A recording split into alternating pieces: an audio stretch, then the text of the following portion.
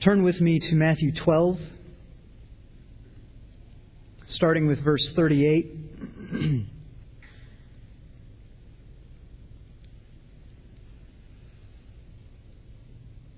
Then some of the scribes and Pharisees said to him, "Teacher, we want to see a sign from you." But he answered and said to them, "An evil and adulterous generation craves for a sign, and yet no sign will be given to it but the sign of Jonah the prophet. For just as Jonah was 3 days and 3 nights in the belly of the sea monster, so will the Son of Man be 3 days and 3 nights in the heart of the earth. The men of Nineveh will stand up with this generation at the judgment, and will condemn it, because they repented at the preaching of Jonah. And behold, something greater than Jonah is here. The queen of the south will rise up with this generation at the judgment, and will condemn it, because she came from the ends of the earth to hear the wisdom of Solomon. And behold, something greater than Solomon is here. Now when the unclean spirit goes out of a man, it passes through waterless places seeking rest, and does not find it. Then it says, 'I will return to my house from which I came.' And when it comes, it finds it unoccupied, swept, and put in order. Then it goes and takes along with it 7 other spirits more wicked than itself. And they go in and live there. And the last state of that man becomes worse than the first. That is the way it will also be with this generation." This is the word of the Lord. I want to spend a couple of minutes explaining to you what happened right before this in the passage that we just read. Right before this, Jesus has been doing miracles. He healed a man with a withered hand in verse 13. He healed everyone who followed him while the Pharisees were plotting to destroy him in verse 15. And in verse 22, he cast out a demon. So then the people start asking, "This man cannot be the son of David, can he?" We read that in verse 23. And the son of David is a name the Jews used for the Messiah.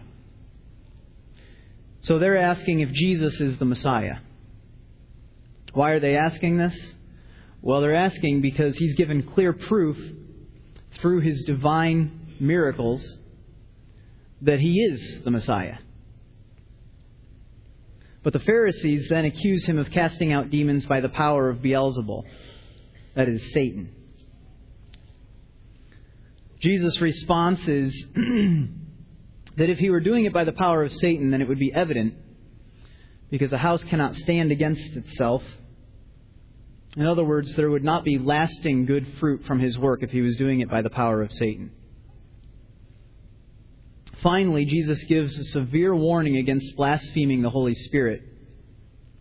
And it's the Pharisees attributing the work of the Holy Spirit to the power of demons that prompts his warning.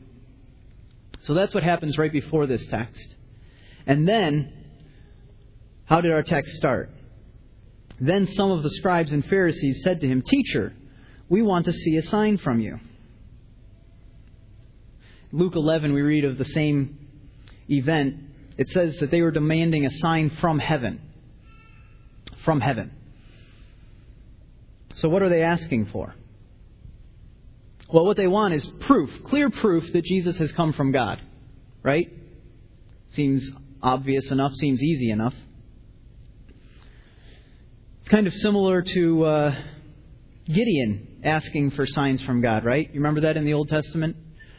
Where the judge Gideon asks for the fleece to be wet and the ground to be dry, and then for the fleece to be dry and the ground to be wet.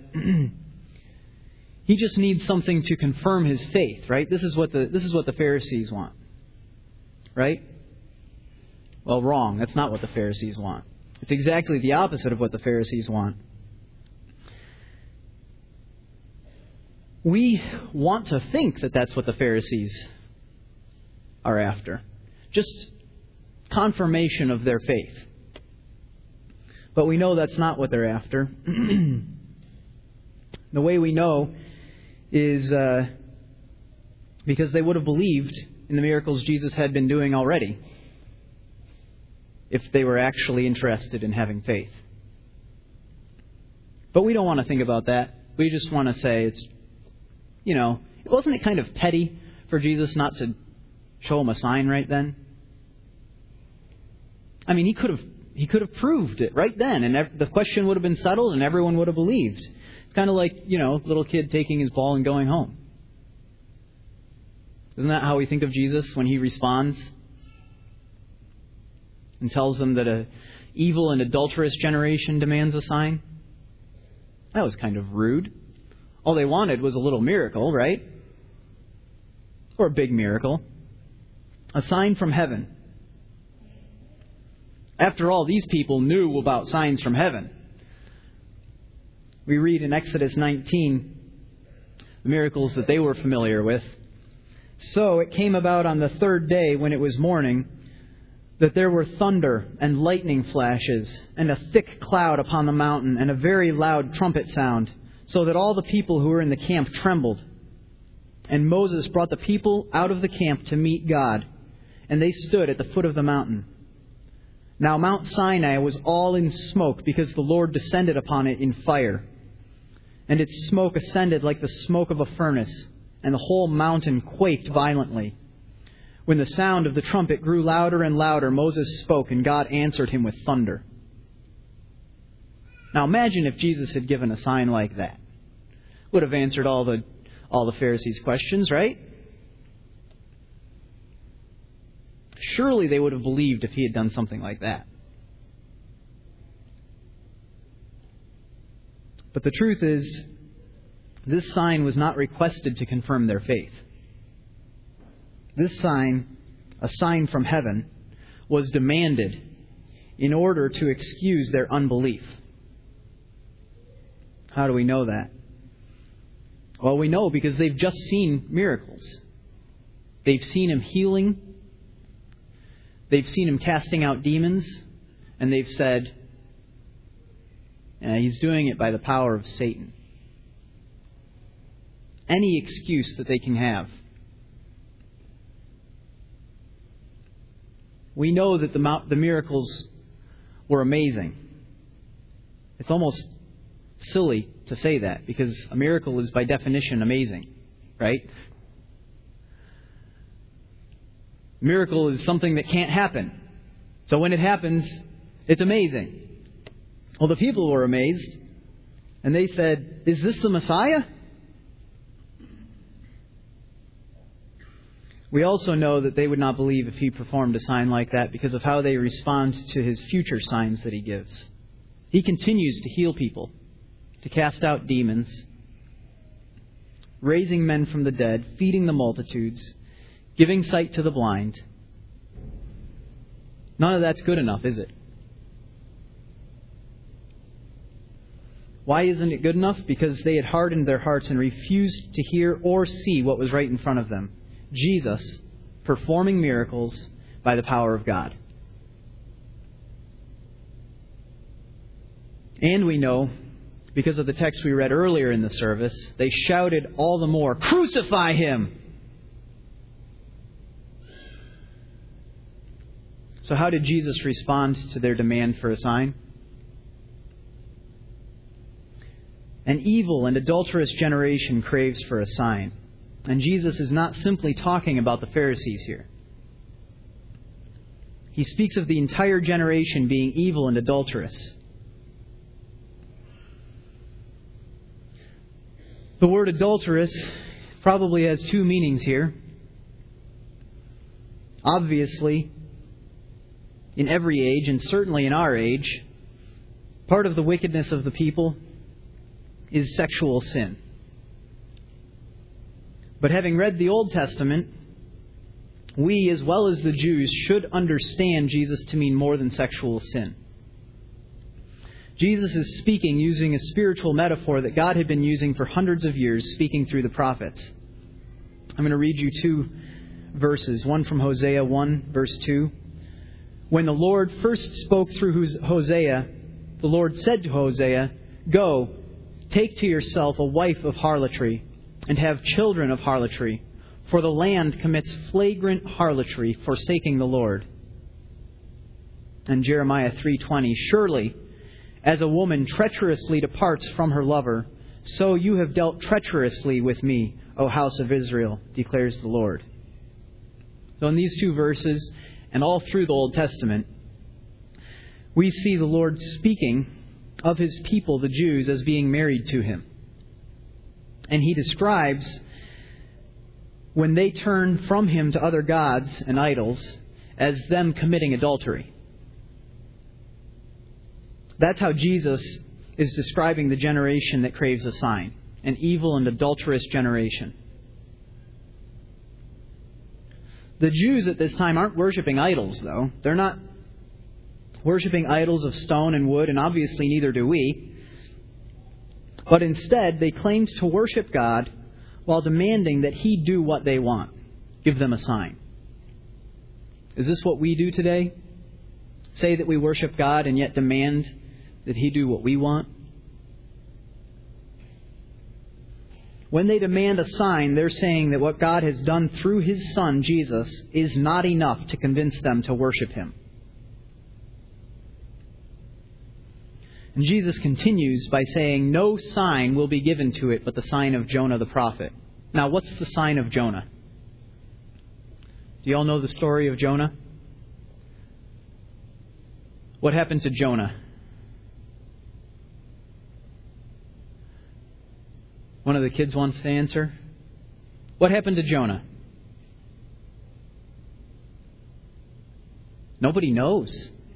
Oh, what happened to Jonah? He got swallowed up by the whale. Yeah, exactly. And then what? Did he stay there? He stayed in the belly of the whale? He didn't stay there. He was there for 3 days, and then what? The great fish spat him out again.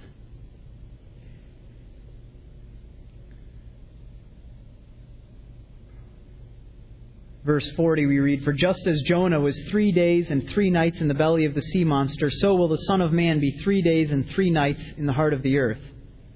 So Jesus is prophesying His own death, burial, and resurrection here. Whenever Jesus uses the words, the Son of Man, He's speaking of Himself. And being in the heart of the earth means that He will be buried in a tomb. And what do the 3 days and 3 nights mean? Well, it means it's not going to go longer than that. It means He's not going to stay dead and buried. If you come back on Sunday, we're going to celebrate His resurrection. But today, at this service, on Good Friday, what we're celebrating is the crucifixion and death and burial of Jesus Christ. In other words, we are celebrating the fulfillment of the sign that Jesus promised in the text that we read, the sign of Jonah. We already read the account of His death earlier in the service, but now I want to read part of it to you again from the Gospel of Matthew. Starting in verse 41 from chapter 27, in the same way, the chief priests also, along with the scribes and elders, were mocking Him and saying, He saved others, He cannot save Himself. He's the King of Israel. Let Him now come down from the cross, and we will believe in Him. He trusts in God. Let God rescue him now if He delights in Him. For He said, I am the Son of God. The robbers who had been crucified with Him were also insulting Him with the same words. Take note what they are saying while Jesus is giving them the sign of Jonah that He promised.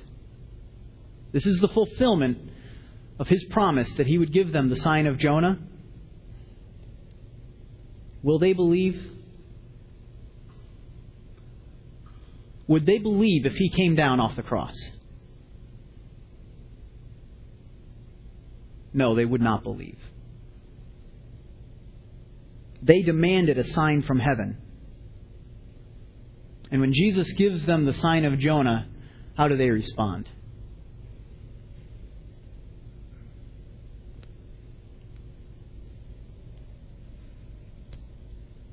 listen to the fulfillment of Jesus' promised sign. Now from the 6th hour, darkness fell upon all the land until the 9th hour. The 6th hour is noon. That's the time our service started here today. Look outside. You see it? It's light. Imagine yourself standing outside, see the light, and then noon, all the land is covered in darkness. Picture this. Can you picture this sign from heaven? And about the 9th hour, it's been dark for 3 hours in the middle of the day. Jesus cried out with a loud voice, saying, Eli, Eli, lama sabachthani. That is, my God, why have you forsaken me? And some of those who were standing there, when they heard it, began saying, This man is calling for Elijah. Immediately one of them ran, and taking a sponge, he filled it with sour wine and put it on a reed and gave him a drink. But the rest of them said, Let us see whether Elijah will come to save him. And Jesus cried out again with a loud voice and yielded up his spirit. And behold, the veil of the temple was torn in two from top to bottom, and the earth shook, and the rocks were split. The tombs were opened, and many bodies of the saints who had fallen asleep were raised. And coming out of the tombs after his resurrection, they entered the holy city and appeared to many. Now the centurion and those who were with him keeping guard over Jesus, when they saw the earthquake and the things that were happening, became very frightened and said, Truly this was the Son of God. Does that text sound familiar to you? Does it sound like what happened in Exodus? Darkness and the earth quaking and the power of God, a sign from heaven, the sign of Jonah. And do the people believe? They did not believe, even when he gave them the sign of Jonah. The Ninevites and the Queen of Sheba will condemn this generation for its unbelief. What did the Ninevites have? Well, the Ninevites had Jonah. We continue in the story of Jonah. Jonah, when he's spat out of the belly of the fish, goes to Nineveh and he starts wandering around in the city saying, In 40 days, this place is going to be destroyed. In 40 days, all are going to be destroyed. That's all Jonah said. That's all the Ninevites had. One guy wandering around the city saying, 40 days, you got 40 days. And what did the Ninevites do? The Ninevites repented in dust and ashes. What about the Queen of Sheba? What did she have? Queen of Sheba had heard that there was a wise king in a faraway country. That's all the Queen of Sheba had. And she believed. And she went to hear the wisdom of Solomon. But what of the Jews? They had much more than the Ninevites. The Ninevites had no miracles. Jesus came with miracles of mercy. The Ninevites had only a prophet. But Jesus is the fulfillment of prophecy. But the Ninevites repented and the Jews did not. The Jews also had much more than the Queen of Sheba. She'd heard of the wisdom of Solomon and she traveled to see it. But the Jews had wisdom himself among them.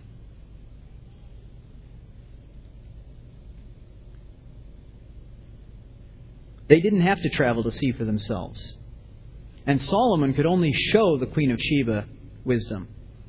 Jesus offered wisdom that leads to salvation.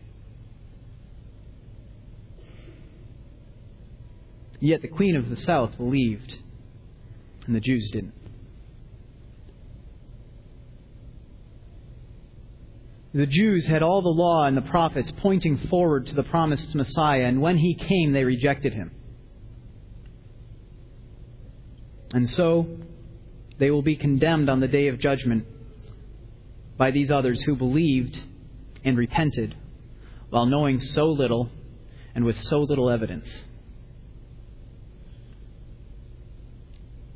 How does Jesus end the conversation? Now when the unclean spirit goes out of a man, it passes through waterless places, seeking rest, and does not find it. Then it says, I will return to my house from which I came, and when it comes, it finds it unoccupied, swept, and put in order. Then it goes and takes along with it 7 other spirits more wicked than itself, and they go in and live there. And the last state of that man becomes worse than the first. That is the way it will also be with this evil generation.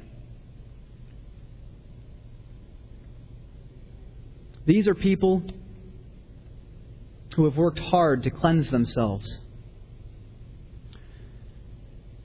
They've worked hard to make themselves holy without the help of God. They have, by sheer force of will and determination, stopped committing their besetting sin for a time. But what is the fruit? What do they fill their hearts with? Nothing. They leave them empty. Swept out and cleaned and empty. They sweep their hearts out and refuse to accept Jesus. They don't want Him. They don't need Him. And so what happens? The demon returns with 7 others that are worse, and they find the house empty, and they enter in.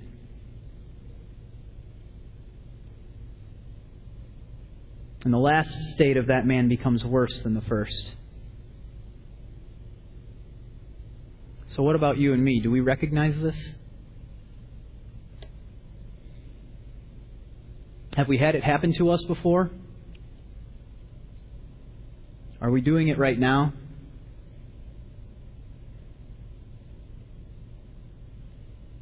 Maybe you've determined to kick some bad habit or sin in your life and been successful for a time, only to have it return with a vengeance worse than it was before, and at the same time started lying to people about it to cover it up because you don't want to admit that it's back worse than before. And so your state is worse than when you started. And now you start hiding it more carefully, treasuring this sin deeply within your heart, unwilling to let anybody else see it or know about it, because you don't want to have to confess it. Either you'll kick it on your own power, or you'll treasure it.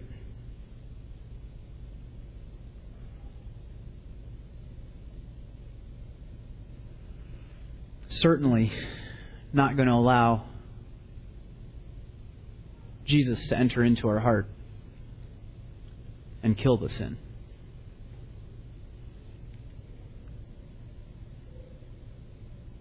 We know what it's like, don't we? You know what this is? It's demanding a sign, just like the Pharisees did at the beginning of our passage. We're very, very familiar with demanding a sign, and we know just how to do it so it doesn't look like we're justifying our unbelief, but rather looking for encouragement in our faith. That's why we're asking for a sign, right? Because we want encouragement in our faith. Well, there's 2 kinds of people here today. Those of us who have put our faith in Jesus, and those of you who have not. And both groups are guilty of demanding a sign from heaven. As Christians, we do this by attempting to make deals with God, just like the Pharisees. What are these deals? I'll do what you command, God, but I'm weak in faith. I will care for the poor. But first I need a better job, because I have to have enough money to make sure that I won't become poor. So give me a sign.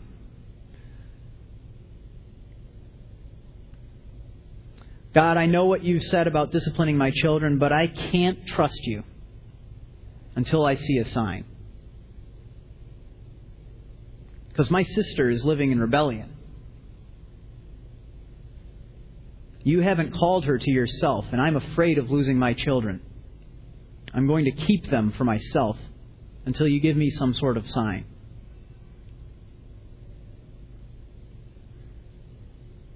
Maybe if you would change my sister, then I'd have the faith to believe and trust you with my son. But until then, I'm going to protect him from any discipline that could hurt him.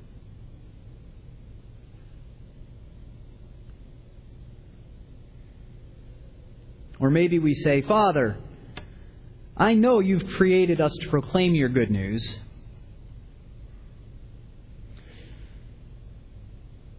But really, to him, he's the only guy I actually know and get along with at work. I can't risk that.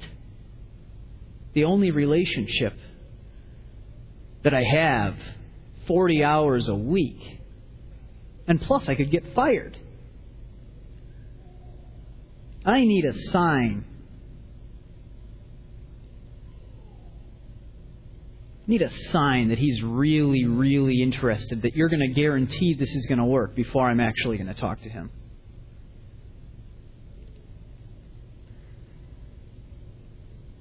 When I see that sign, then I'll believe. Then I'll have the faith.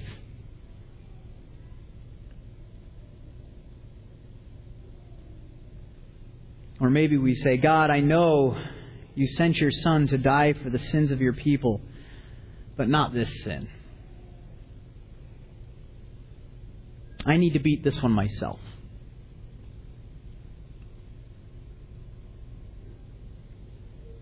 I need to clean my heart out on my own. With my own power.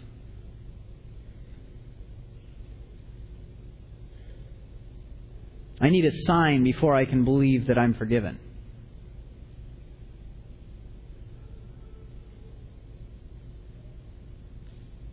And we find ourselves praying, God, please help me beat this sin without your help. That's the sign I need.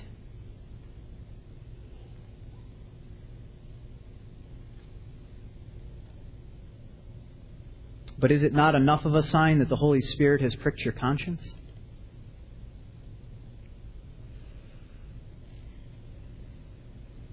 That He's given you His commandments and His Word?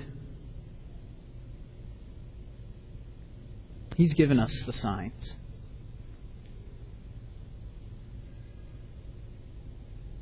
And He's called us to believe. Not just acknowledge the signs and say they're not enough, but to acknowledge the signs and believe. The Pharisees didn't deny the miracles they saw. How could they? There's that lame guy walking. You know, there's that blind man seeing. Oh yeah, they acknowledged the miracles, but did they believe? No, those signs weren't enough. And that's what we do as Christians. It's also what non-Christians will do. We've seen this. You'll read it in the news. You'll read it in the Reader's Digest. Oh, the wonder of it sections. They'll say,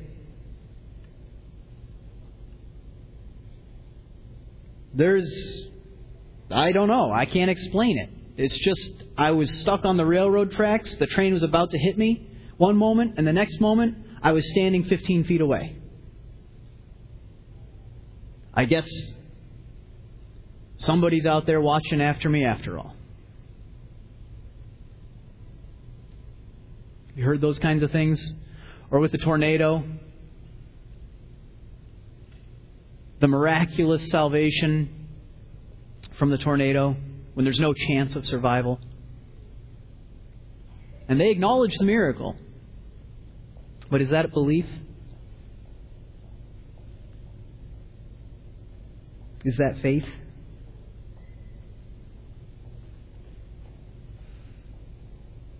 As non-Christians, you might demand a sign any number of ways. You might say, I can't believe in a God who would allow all this evil in the world.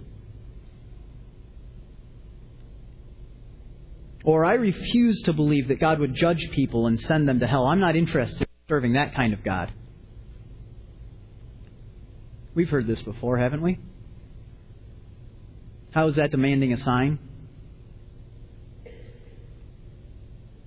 It's saying, I won't believe in you, God, until you remove evil from the world and change your character to allow sin in your presence. That's the sign I want, God. Until you give me that sign, I won't believe.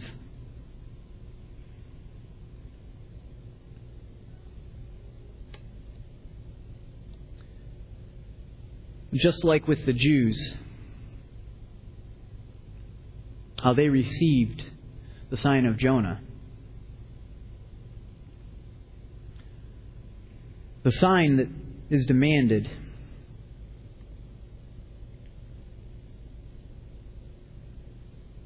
isn't the sign that God has promised. But what sign has He promised? Jesus is going to come again. And when He does, He will remove all sin from the world.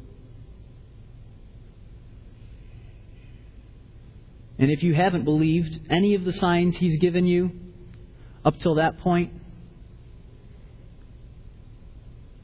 you'll believe when He does that. You will believe when He removes all sin from the world. And it will be too late.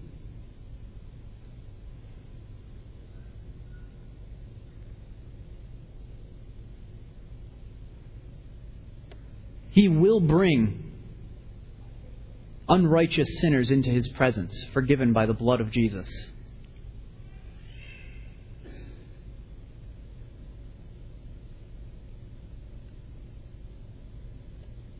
If you die before He comes and cleanses the world of sin, you will stand in His presence. And He is a holy God, and He will judge you, and you will believe.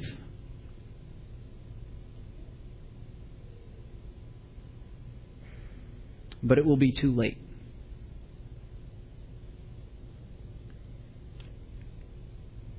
The signs He's given are written on the sky, in the stars. They're written on our hearts, in our consciences, and they're written in His Word, the Bible. And the signs He's given us are proof that His promise is true. What is His promise? It is the promise of eternal life for those who believe. It is the promise that God has sent His Son into the world, and that Son has died on a cross in order to make us clean. And whether you're a Christian or not, there's only two options. There's only two options for me. There's only two options for you. Either you will look at the sign of Jonah and say, but I need to see a sign from heaven.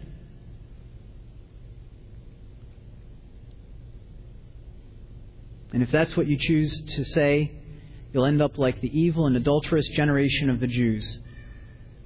And having heard the message of peace today, and having rejected it, you'll end up worse than before. But the other option you have is to place your life in God's hands, saying, Father, I forsake this world. It has nothing for me. My only hope is in you.